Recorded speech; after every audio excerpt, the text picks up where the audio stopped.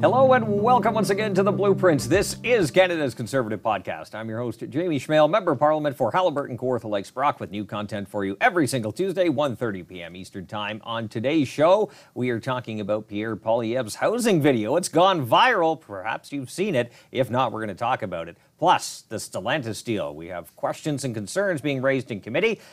And of course, we ask that you like, comment, subscribe, and share this program because I guarantee you are not hearing it in the mainstream media. And of course, you can download it and listen to it at your convenience on platforms like CastBox, iTunes, Google Play, and Spotify.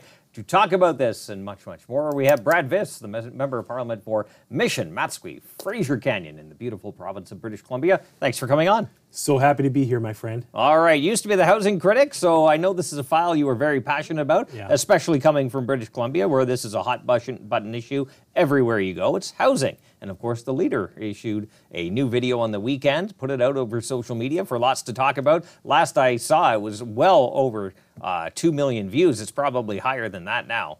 It's everywhere. It is indeed absolutely everywhere because it's addressing the number one fear that every Canadian who owns a home and has a mortgage and every aspiring Canadian who wants to have a mortgage and create their own little piece of heaven in the community they live in. And unfortunately, right now, getting a home has become extremely difficult since Justin Trudeau came into office. And in the last year especially, with the rapid increase in interest rates that people have to pay on their mortgage, a lot of families have suffered immensely, especially if you're on a variable rate mortgage. I don't know about you, but in my community, I heard from a single mother, but a well-off single mother. She makes well into the six figures. But, you know, she bought a townhouse a few years ago for $750,000. And she heard Justin Trudeau say, well, you know, these interest rates are going to be very, very low for a very long time. He didn't. Well, we've heard it all before. He doesn't think about monetary policy, and he took on debt so Canadians wouldn't have to. Or exactly. That was so she did. She took on the debt, and now she's wondering whether she can keep the family home that her and her daughter live in. And we're not talking about someone below the average income. We're talking about someone way above the average family income. She makes well over six figures. But if you're a single parent and you've got, your mortgage goes from $3,000 to $6,000 and your take-home pay is maybe $7,000 a month, it's hard to get by when your monthly expenses go up that much. And there's similar stories like that no matter what community you go to in Canada right now. We try to point this out on the show quite often, cause and effect, because it's important to remember how we got here. If you forget how we got here, you're doomed to make the same mistakes going forward. So as the video that Pierre Poilievre released points out, he puts it out in a number of categories. But most importantly is the part where Justin Trudeau ramped up spending, and he also printed a bunch of cash. Yeah. So we're going to get super producer Dan to cue up cut one. We're going to show a bit of the video. It's about a minute and a half, so please stick with us. Before we get into that, did you want to say anything? Well, no, I think... You want to run into it? Well, I think the key point is that this Liberal government didn't believe that there was any relationship between the decisions they were making as a government and what the interest rates would be. That's actually a very good point. And that is the key point we need to take away from this. And this is what Pierre has been stating even before he was the leader of our party, that there is a relationship between government spending and and your mortgage payment every single month. The Liberals were disassociated from that reality, and the consequences couldn't be more grave. Cause and effect. Here we go. Play cut one. Super producer Dan. A mortgage payment has two parts, interest and principal. Interest rates are set by the Bank of Canada, but heavily influenced by the federal government. You'll forgive me if I don't think about monetary policy. When the government borrows and spends, it bids up the goods we buy and the interest we pay. The Trudeau government has doubled Canada's debt, adding more debt than all prime ministers combined. Our finance minister has conceded that this deficit spending pours fuel on the inflationary fire. And I'm going to start with what we shouldn't do. I think that it is very important not to make the problem worse. I am very mindful of the importance of not pouring fiscal fuel on the flames of inflation. And then, a few weeks later, she poured $69 billion of new fuel on that fire. For governments to run huge deficits or borrow money, they sell bonds to investors. In recent years, the Trudeau government's spending has exploded, and they've been borrowing more than lenders will lend. So the Bank of Canada has started creating the cash. The money supply has therefore grown 8 times faster than the economy over the last 3 years. More money bidding on fewer goods, including fewer houses, equals higher prices. But the central bank doesn't just send a Brinks truck to the Prime Minister's office. Rather, they use a complicated set of transactions that they call quantitative easing. Now, I encourage anybody who hasn't seen the video to continue to watch that video because it really spells out how we got here. And to the leader's point, a bunch of new money was flooded into the marketplace. The banks started giving it out at low interest rates. And all of a sudden, you had all these people buying up a limited supply of housing. Yeah, not only a limited supply of housing, and we've all seen a doubling in the average family home in the last number of years, and it's directly related to government spending. I don't think there's much more to say on this other than that we can't continue with Justin Trudeau. Yeah. We can't continue with this reckless approach to fiscal policy, which is impacting millions of Canadian families across this country. All Canadians want is a safe and secure place to live, and they expect the government of Canada to enact policies that are not going to compromise that key and foundational part of every single life. But that's what Justin Trudeau has done, and that's why so many people are hurting so much right now, especially at Christmas season. So we've got a big job to do, Jamie. Yeah. Well, it also goes to, I think, really push back on this narrative that the Liberals or the left, the NDP as well, that care about the working class, because all these policies, they've been hurting the working class. That is the most affected group right now, is those who, as you pointed out earlier, have decent jobs, but are wondering if they'll be able to keep their house. Well, yeah, and then it goes to all the other program spending we've seen from this government as well.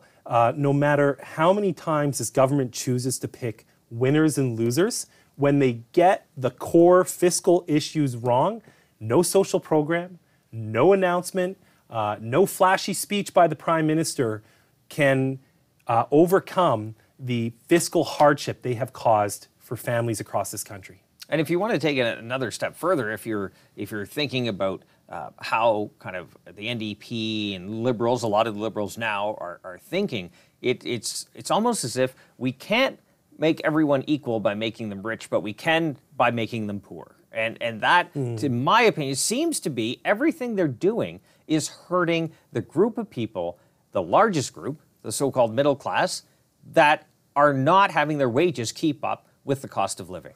No, and I would say despite all of this spending, prices are out of control in every aspect of our life. But, you know, Statistics Canada recently came out and they said that the number of entrepreneurs in our country is dropping off a cliff. Young people don't believe that Canada's a safe place to take a risk anymore. So not only is it hurting the pocketbooks of everyone across this country, the government's sending a message that, hey, we don't want you to take a risk. We want you to be more dependent on government. And that's why we've seen the only job, like real big job growth we're seeing is in public administration, in government jobs, whereas the number of small businesses opening, the number of small businesses closing is greater than the number of small businesses opening, and young people don't see an entrepreneurial future or starting a small business as a viable option to the same degree that they did even a decade ago. And you can't run an economy on tax dollars alone. But as you pointed out, investment is a bit sketchy here in Canada because of the rules, regulations, and red tape. You talk about the energy industry, forestry, whatever this government has done, cause and effect. But at the same time, now the government has decided, well, we need to kickstart our economy, our fingers for quick start. So they've decided to invest billions of dollars into a couple of new plants in southwestern Ontario that they have decided the new technology will be electric vehicles, not the market so much. When you have other companies looking at solid state or hydrogen, you have the government saying, we're putting our eggs in the electric vehicle battery plant. So in order to do that, we need to give tax dollars to create this plant or these plants because private dollars are not doing that. Yeah, you know what? I couldn't have said it better. There's about close to $50 billion in the last year. Like, we're talking a huge chunk of change here, has been dedicated to new battery factories in this country. The first one was Volkswagen. Now, for anyone that isn't aware, Volkswagen is the only car company in the history of Canada to have been convicted under our Environmental Protection Act for making dirty cars and for lying about it.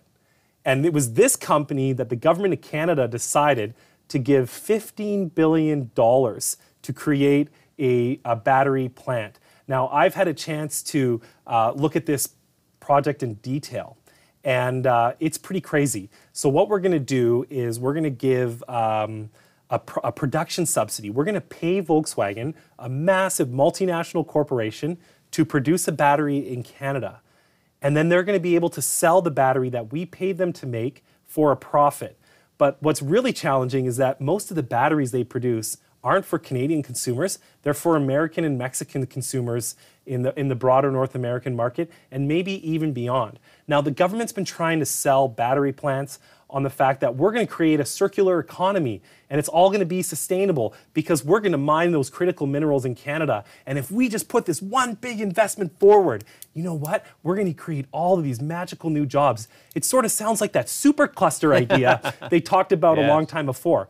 So backtrack a little bit this year. Earlier this year, so they had the Volkswagen announcement in the spring, and don't quote me on that date, but Stellantis had already received a joint $1 billion subsidy from the federal and provincial government. But when they heard what Volkswagen was getting, they said, oh, whoa, hold on a minute. We're not going to build this plant anymore until we get the exact same deal as Volkswagen. So in the government's effort to pick winners and losers, they've really effectively created a situation where companies are going to hold the government what's the right way to put it? They're almost trying to blackmail the government and saying, if you don't give us billions of dollars, we're not going to create those jobs that you promised before. So Stellantis had $1 billion. It wasn't good enough. They halted construction completely. Then the government came forward and they said, well, we're going to give you $15 billion, just like we gave Volkswagen. Now, I'm on the industry committee, and we are really trying to get to the bottom of what the government has done. But unfortunately, I don't even think the minister has read the contract that he signed with Stellantis. We don't know what the terms and conditions are. So we're fighting to find out what the actual cost to Canadians is going to be, and what are the long-term impacts. What's the cause and effect of this plant going forward?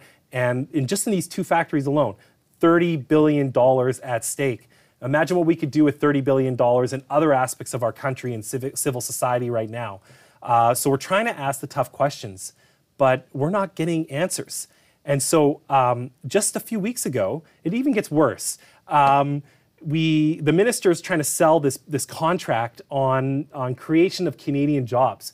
The Korean ambassador goes down to Windsor and meets with the local police force and says, I've got 1,600 workers here to come to work at the plant, subsidized by Canadian taxpayers to the tune of $15 billion.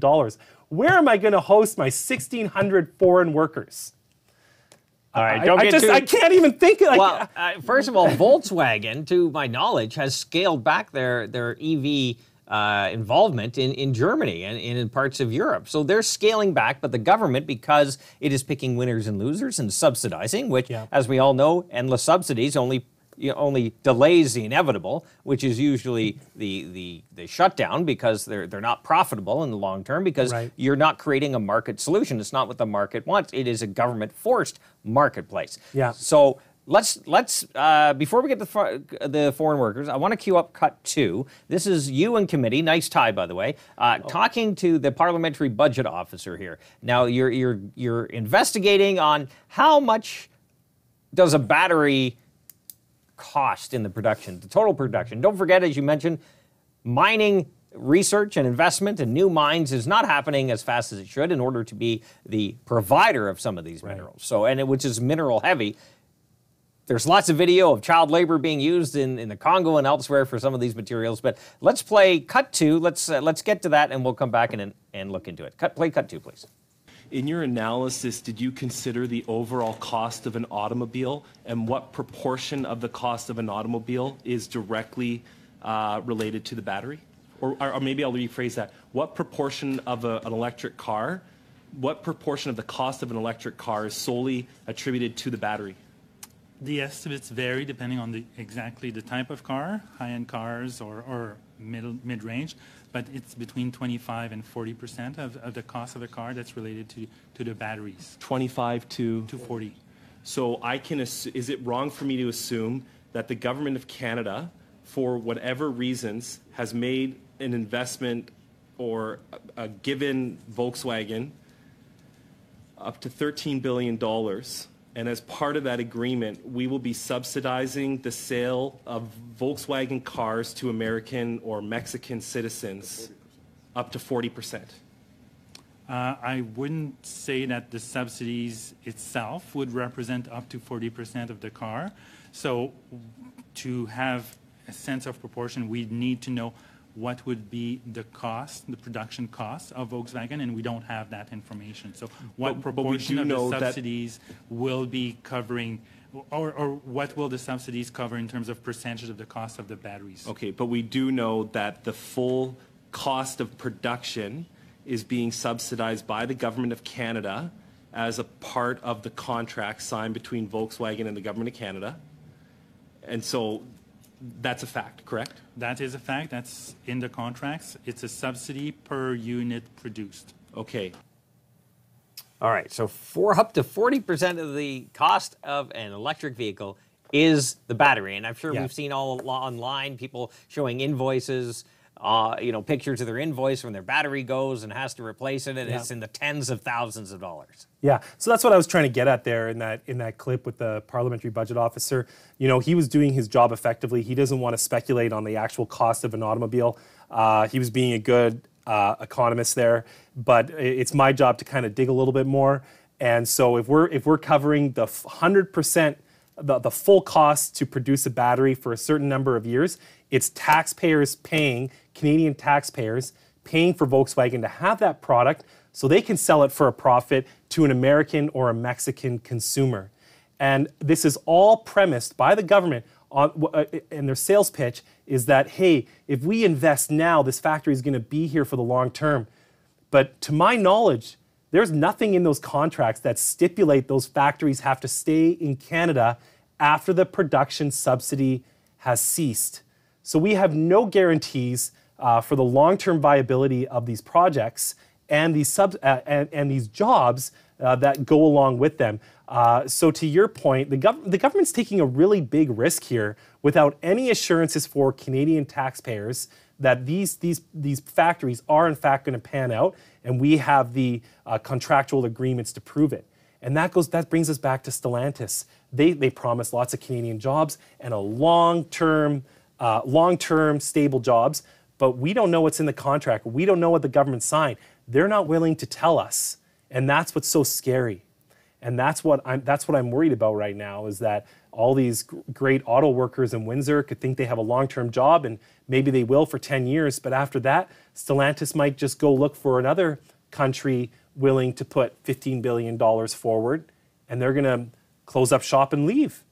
Well, it didn't work out too well when Kathleen Wynne started to subsidize the construction of wind turbines. As soon as the funding ran out, unfortunately, and very sadly, a lot of people lost their jobs because of it. And that's why we need to be very careful. We need to ensure the market is there to sustain the profitability and the demand for these kinds of, in this case, vehicles or turbines or whatever it may be. There has to be that market case. And when you fail as a company, you have a risk of going under. You have a risk of losing anything. The government, when it fails, it just asks for more time, more patience, and of course, more money. Yeah. Now there's so many aspects of these deals that we need to cover. I don't even think an hour is sufficient.